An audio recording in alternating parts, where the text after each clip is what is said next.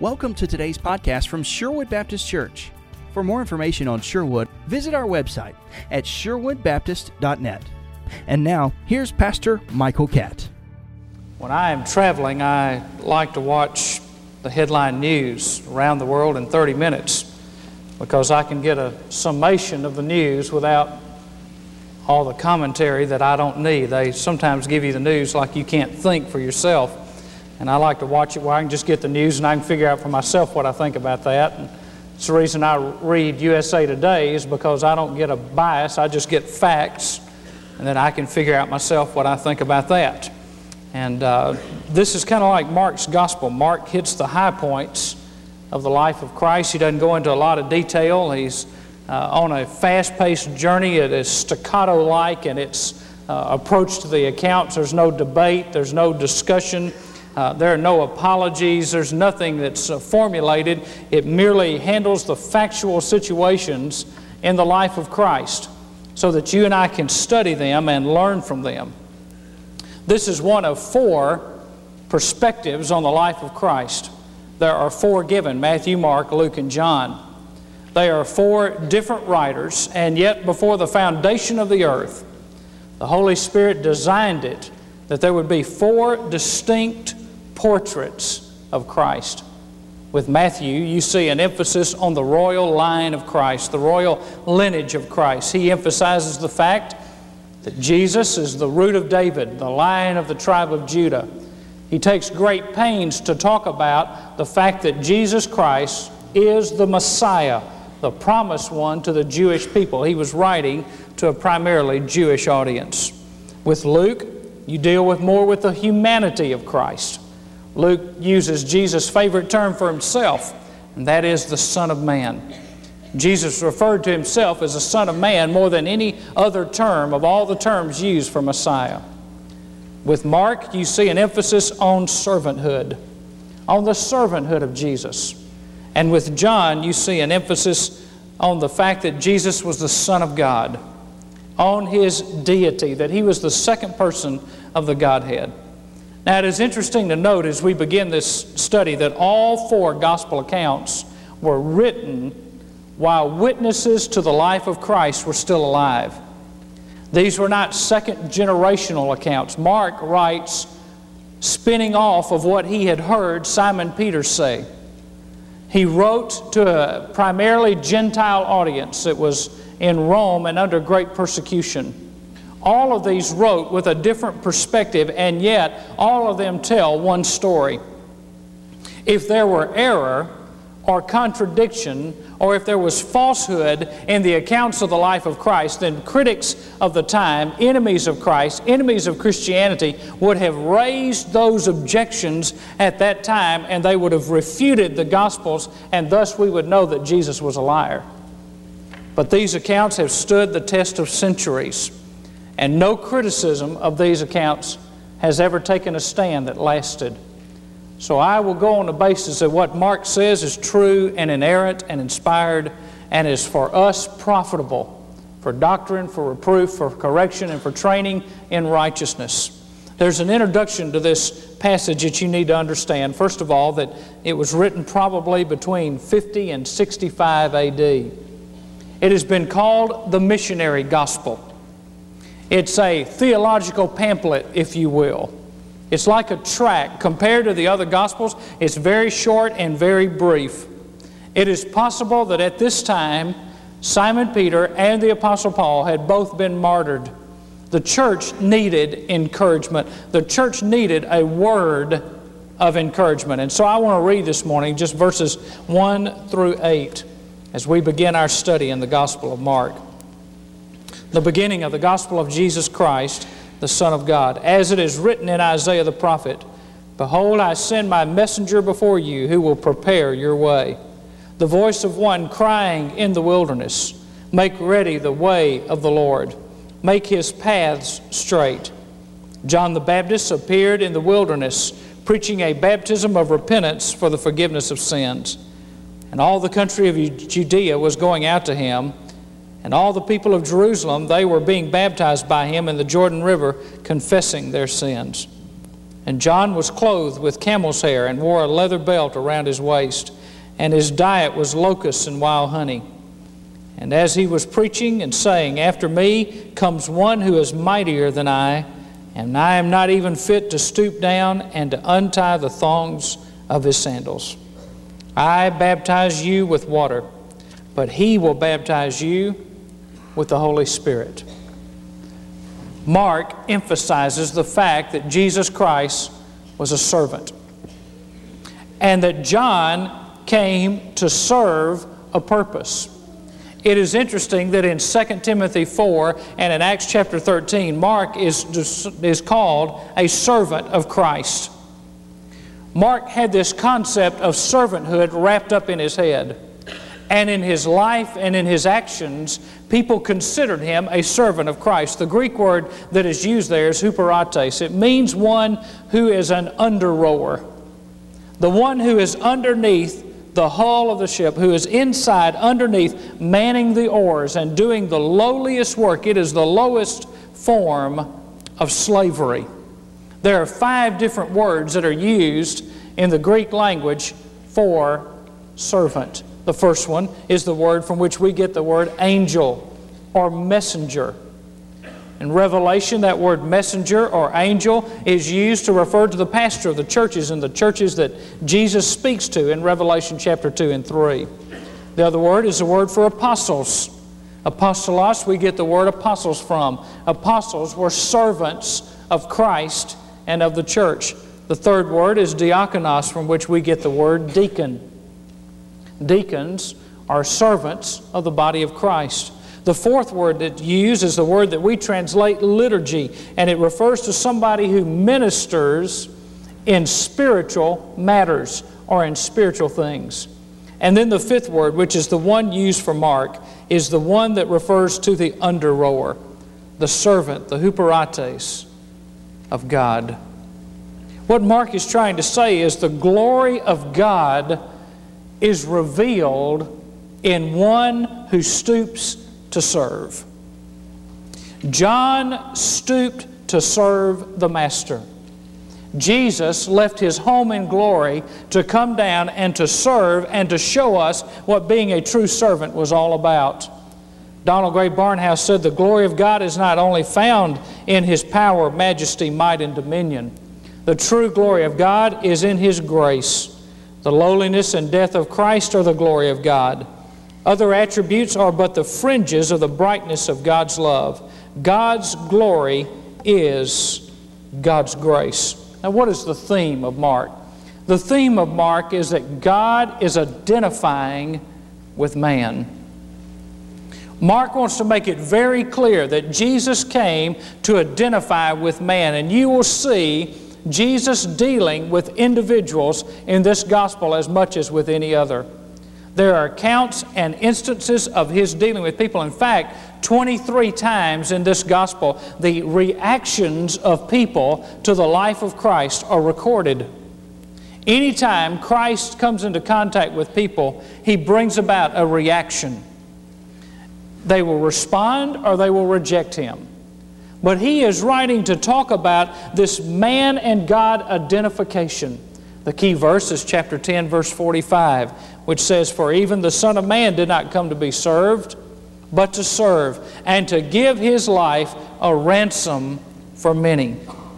Servanthood is a lost word in our society. We emphasize celebrities, not servants. We emphasize heroes and figures, not servants, not the people who serve humanity and serve in the public interest. We don't ever emphasize those people. I watched the Democratic convention as much as I could this week. So I kind of flipped the channels a lot. Of course, everybody had it on. You don't meet many politicians that would fit the role of public servant anymore. Now, you meet a lot who will tell you whatever it takes to get elected. They will promise you the farm and won't give you a handful of dirt when they get there. They will serve and spend and spend and spend and make decisions and never act consistent with their constituency, they're not public servants. They have failed in the role of being a public servant. And yet, Mark says that the sign of greatness is to be a servant, not a celebrity. To not be submerged in self-centeredness, but to be submerged and immersed in trying to give your life away for other people, to make an impact on other people, to do something for somebody else. James Irwin, who passed away earlier this year, was one of the astronauts on the Apollo 15 that took off in July 1971. He spent 3 days on the moon. 17.4 miles of the moon's surface were explored at that time. Irwin records that as he came back to earth, he said these words, "I was returning to earth and realized that I was a servant and not a celebrity. So I am here as God's servant on planet earth to share what I have experienced that others might know the glory of God." The noun or the verb form of the word serve appears over 500 times in the Bible. Being a servant is important to God. And that goes contrary to the culture and the norm of our society. We live in a world that tells us, get all you can all you get, and sit on it.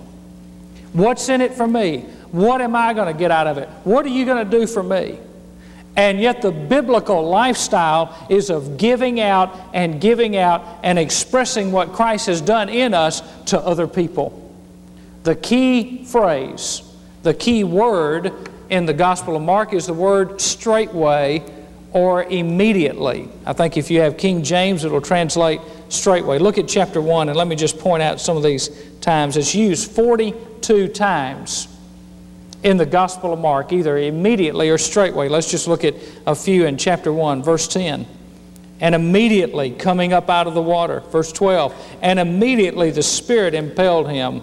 Verse 18. And they immediately left their nets and followed him. Verse 20. And immediately he called them and they left their father. Verse 21. And they went to Capernaum, and immediately on the Sabbath he entered the synagogue and began to teach. Verse 28. And immediately the news about him went out everywhere. What he's saying is that Jesus never reacted, he acted. Jesus Christ never let circumstances dictate what he did. He immediately did what the Father told him to do. He called for an immediate response from people. Jesus didn't say, I want you to go away for 5 or 6 days and think about it. He said, repent, for the kingdom of God is at hand. He's talking about right now. He drew men to a decision and to a conclusion.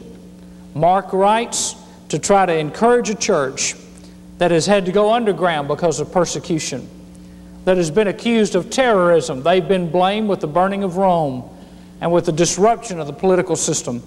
They've been accused of being antisocial because they no longer would go to the pagan festivals. They no longer would participate in immorality and idolatry. They've been accused of being immoral because of the Christian love feast. They had a unique practice in the Christian church. Men and women worshiped together. This was because Christianity was a faith that did not use temple prostitutes. And so men did not go to temples where female prostitutes were, and women did not go to temples where male prostitutes were. Men and women went to worship together, and they were accused of immorality because they thought that the men and women going to church together only meant one thing, that they were immoral. In this context, Mark writes an incredible account of the life of Christ. He talks about the beginning of the gospel of Jesus. Now, the word gospel is not an exclusive biblical term. It is a word that the New Testament writers took and baptized and gave it meaning, but it refers to an emperor's ministry, to the news, the good news of an emperor's victory or a hero's welcome. The gospel was ushered in by John the Baptist. John came on the scene somewhere between 26 and 28 A.D. And he burst onto that scene, a fulfillment of prophecy. Malachi and Isaiah both specifically said that there would be a forerunner to Jesus Christ. Jesus Christ said that John the Baptist would be the greatest man ever born of woman. He was a preacher. He was God anointed. He had an uncompromising message, and he had one consuming passion. And that was to bring men and women to repentance, to prepare them for the coming Messiah. I like what Vance Havner said. He wrote this in the 30s. You would think he had written it last week. He said, "We are in a day of nice preaching. Sam Jones and Billy Sunday would horrify our delicate taste nowadays, which is rather strange considering that our taste for books, music, television, movies are not exactly refined. Apparently, we want elegance in the pulpit, but elegance has not always been the pulpit tradition. Amos at Bethel and John the Baptist in the wilderness would hardly qualify. The New Testament is not a textbook for the dainty, elegant school. Its language is not classical Greek, but the speech of the marketplace.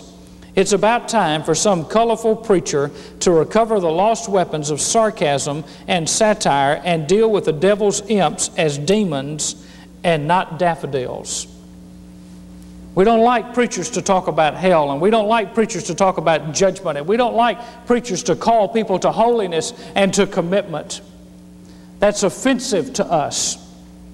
Every Sunday in churches, people get offended because the preacher stepped on their toes, and yet they're never offended by God's name being taken in vain and them paying to go to those movies. They're never offended by what they pipe into their homes on television and on cable. They're never offended by the fiction books that they buy in the bookstore. They're never offended by the name of Jesus being slandered all across this earth. They're never offended by the things they read, see, and hear, by violence and by corruption and by crime and by immorality and by adultery and by homosexuality and abortion. They're not offended by that, but they are offended when God's man speaks God's word without apology.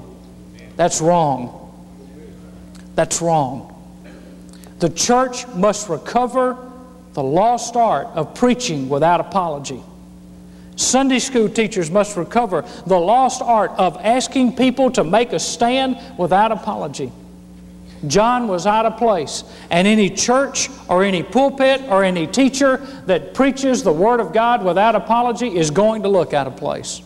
John looked out of place in his clothing. He didn't wear the nicest clothes. You can look at that account and just get an image of it. Just kind of makes you itch all over, doesn't it, just to read about his clothing. He was out of place in the wilderness. He should have been on Madison Avenue preaching, had a good PR man. I get information almost daily from evangelists. And I tell you what, they got the slickest PR of anybody. I mean, I get a letter from every week somebody else is telling me I ought to use them. And why I ought to use them. And I mean, they got 4-color, and they got pictures of the dogs and the frogs and the hamster and the parrots and everything else, and all these nice little wonderful pictures, and got all these accounts of all these wonderful jobs they do. I wonder if John the Baptist, I don't know how he made it without a PR man. What did he do before mass mailing? He was out of touch. John the Baptist was not a mover and a shaker in the religious circles. He didn't have the ear of the denominational leadership. He didn't have the counsel and the wisdom of those who were in the religious circles. But he had something that made people go all the way across Judea, that made people leave their comfort and their pleasures and their home and take their time and take a treacherous journey through the wilderness to hear John preach a gospel. I wish we had that kind of preacher again today. I wish we had a John here today. A smog expert in Los Angeles was asked what Los Angeles would be able to do about the smog, and he said, only a wind from somewhere else can dispel this condition. Only a wind of the Spirit is going to change the condition of this country. You can elect whoever you want to as president. You can elect Clinton, you can elect Bush, you can elect Perot, you can elect me. Everybody else has decided to run, so, But folks, I'm going to tell you something. Electing presidents and congressmen don't change a nation. God changes a nation. And God changes a nation when God's people get serious about the things of God and stand for something that is right, instead of just complaining about everything that is wrong. There needs to be a wind of the Spirit. The church today is a non-profit organization. We don't have any prophets today. We don't have people who speak the Word of God. And here's John. Boy, he burst on the scene. He is a man's man. He is God's man. And he gets them to leave Jerusalem and come down to the wilderness to hear him preach. I'd like to have a tape of John's preaching, because I can't get some of our members out of bed on Sunday to come hear me preach, much less to go a 20-mile journey to come hear somebody else preach. In fact, a lot of preachers in America today don't have enough of a word from God to make anybody want to get out of bed and go hear him preach. Got dry sermons from dry preachers to dry people, and everybody leaves the church dusty. We need a word from God. We need God to speak to us. We don't need any more PR. We need to go and realize that we are in fact living in a wilderness. Mankind is barren, hopeless, lost, empty, dry, and he needs a relationship with Christ. Verse 1 tells us that it is the gospel of Jesus that is to be proclaimed. Verse 2 tells us that John came to fulfill prophecy. Verse 3 tells us that he came to prepare people for the coming of Jesus. And verse 4 tells us that he came to preach repentance. Now there's a threefold aspect to John's message. First of all is confession. Confession. Verse 5, he says, confessing their sins. Literally confessing out. Verbally acknowledging that they were sinners. The second part of his message was repentance, preaching a baptism of repentance for the forgiveness of sins. That word could translate for the pardon, for the cancellation, for the blotting out of sins. John began his ministry with the message of repentance. Jesus began his ministry with repent, for the kingdom of God is at hand. The last words that Jesus ever spoke to the church are recorded in Revelation chapter 2 and 3, and it was repent or else. All through God's Word, you see a singular word that rises above all other words to call us to repentance. The word is not rededication. The word is not remorse. It's repentance. Isaiah chapter 55 verse 7 says, let the wicked forsake his way, and the unrighteous man his thoughts, and let him return to the Lord, and he will have compassion on him, and to our God, for he will abundantly pardon. Now, who did John speak repentance to? He spoke repentance to people that didn't think they needed to repent. The Jewish people were the most religious people on the face of the earth. They had the law. They had the first 5 books. They had the words of the prophets. They had the Psalms of David. They didn't think they needed anything. They were God's select people. Messiah was going to come through them. And yet, before Messiah could come, God had to send a forerunner, a herald, to prepare the way and let them know that they needed to repent. A herald was one who was sent out in front of great important Roman officials. They would pick up the rocks that were in the way that would hinder travel. They would fill in the potholes. They would ride into the city and announce that a great person was on their way. John stands as a man above all men, and he cries out repentance. I look through the Scripture and I find that all the way through Scripture from Genesis to Revelation is the word repentance.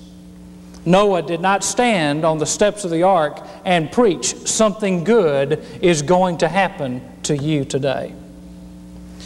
Amos was not confronted by the high priest for proclaiming confession is possession, just name it and claim it. Jeremiah was not put into the pit for preaching, I'm okay, you're okay. Daniel was not thrown into the lion's den for telling people that possibility thinking could move mountains. John was not forced to preach in the wilderness and eventually beheaded because he preached, smile, God loves you. The 2 prophets of the tribulation in Revelation will not be killed for preaching, God is in His heaven and everything is beautiful. They all had a singular message that can be summed up in one word, repent. Why should you repent? Yes, God loves you. Why should you repent? Because of sin. There needs to be confession, and then there needs to be repentance. We have to repent over anything that takes precedent over Jesus in our hearts. Anything that rivals God for control of our life, anything that stands in the way of us being obedient to God, that requires repentance. And when you repent, things begin to change. First thing that changes is you have a new relationship with God. You were alienated, now He's become your Father. The second thing is you have a new relationship with your past. It's wiped out. People say, oh, if I could just live my life over. Friend, you don't need to live your life over. You just need to get a new life. And let God wipe out your old one. Though your sins be as scarlet, they will be as what? White as snow. God forgives and God forgets. God takes away the sins of our past. We have a new relationship with our future. We have a home in heaven. Jesus said, I go to prepare a place for you. Who's He preparing it for? For people who have repented. We have a new relationship with our family, the family of God. We have brothers and sisters in the family of God. We have koinonia and fellowship with one another. We have a new relationship with Satan. Disengagement takes place. We are no longer a part of the family of Satan, bound for a Christless hell. We have changed relationship with Satan. He no longer has power over our lives. We've been given victory over death and hell and the grave. Greater is He that is in you than he that is in the world. That's a new relationship with Satan. We have a new relationship with ourselves. We're new creation. Old things have passed away. Behold, all things have become new. We have a new relationship with the world. The Scripture says, do not love the world, neither the things that are in the world. The Scripture says, if you love the world, the love of the Father is not in you. And finally, you have a new relationship with sin. It's been forgiven. It's been washed away. You used to love sin, and now you loathe it. There's a different perspective on life when repentance comes. And then confession and repentance leads to baptism. Baptism is that tangible sign of dedication.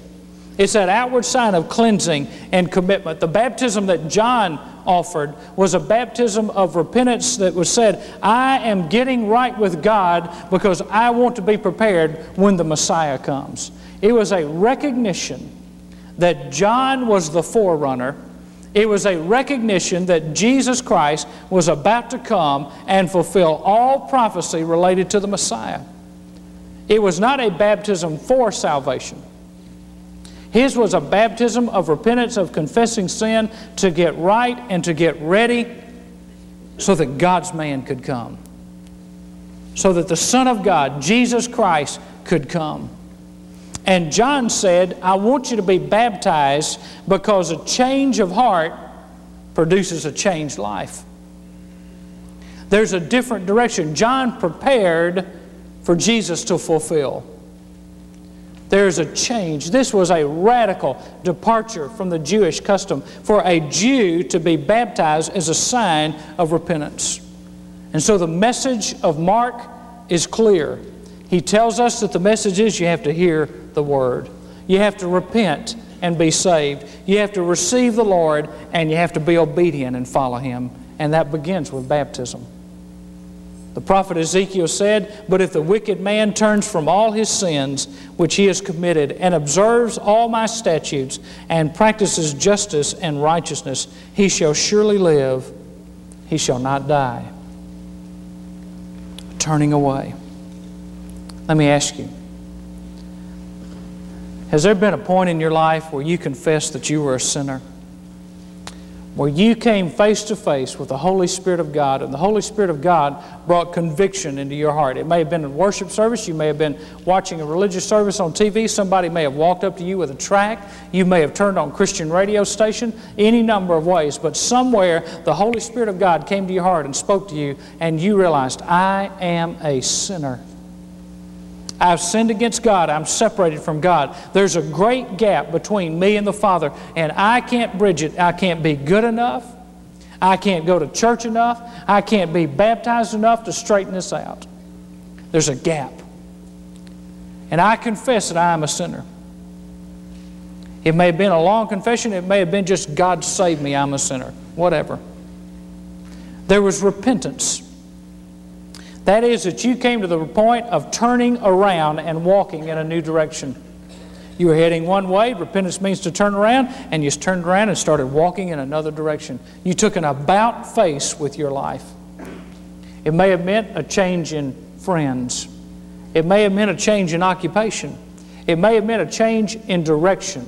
But there was a change in your life as a result of repentance. You got right with God.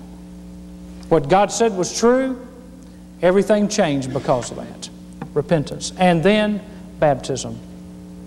Maybe you've confessed and you've asked Christ in your life, but you never made it public with anybody. You say, well, that's just a personal matter. It is. But Jesus said, he that will not confess me before men, I'll not confess before my Father who's in heaven. And you need to follow the Lord in baptism, not so you can be saved, but because it's a matter of obedience to God that you do it. It says, I have died to my old way of life so I can be raised up to walk with a new way of life. It doesn't mean that you won't ever make any mistakes. It doesn't mean you won't ever blow it. It means that you've died to your old self. You have to do that every day, but baptism pictures it. It's a witness, it's a testimony on the outside. It's tangible evidence of what's taking place in the heart. Now, if you've not done that, I want to encourage you to do it this morning. But you may be here and you've already done that and you've gone all the way through. In fact, it's been so long, you've even forgotten whether the water was hot or cold, or whether it was a creek or a baptistry. But let me ask you a question. Is there something this morning that you need to repent of? Is there an attitude towards somebody? It may be towards your wife. It may be towards your husband. It may be towards your children.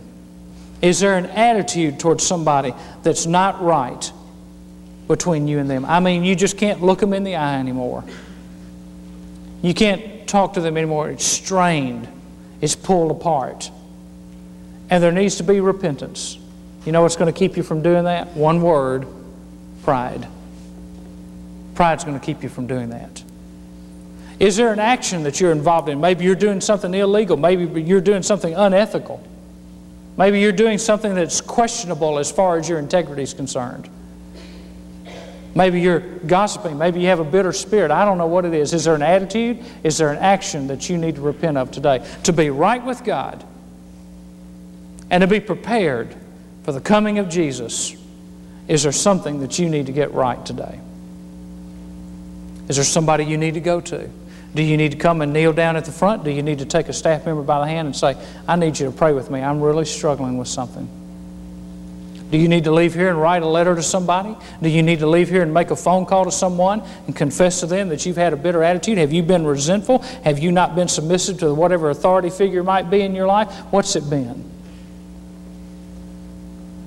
Now here's the key.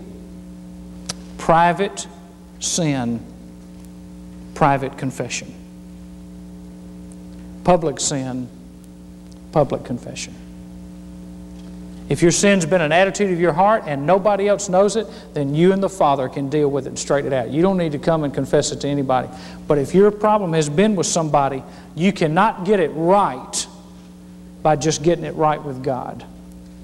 Because it's not right with God until it's right with the other person. You see, that's where we've let people off the hook. We said, well, just confess it and get it right with God and everything will be okay. That's not true. That's not biblical. You're not right until you're right with God and with your fellow man.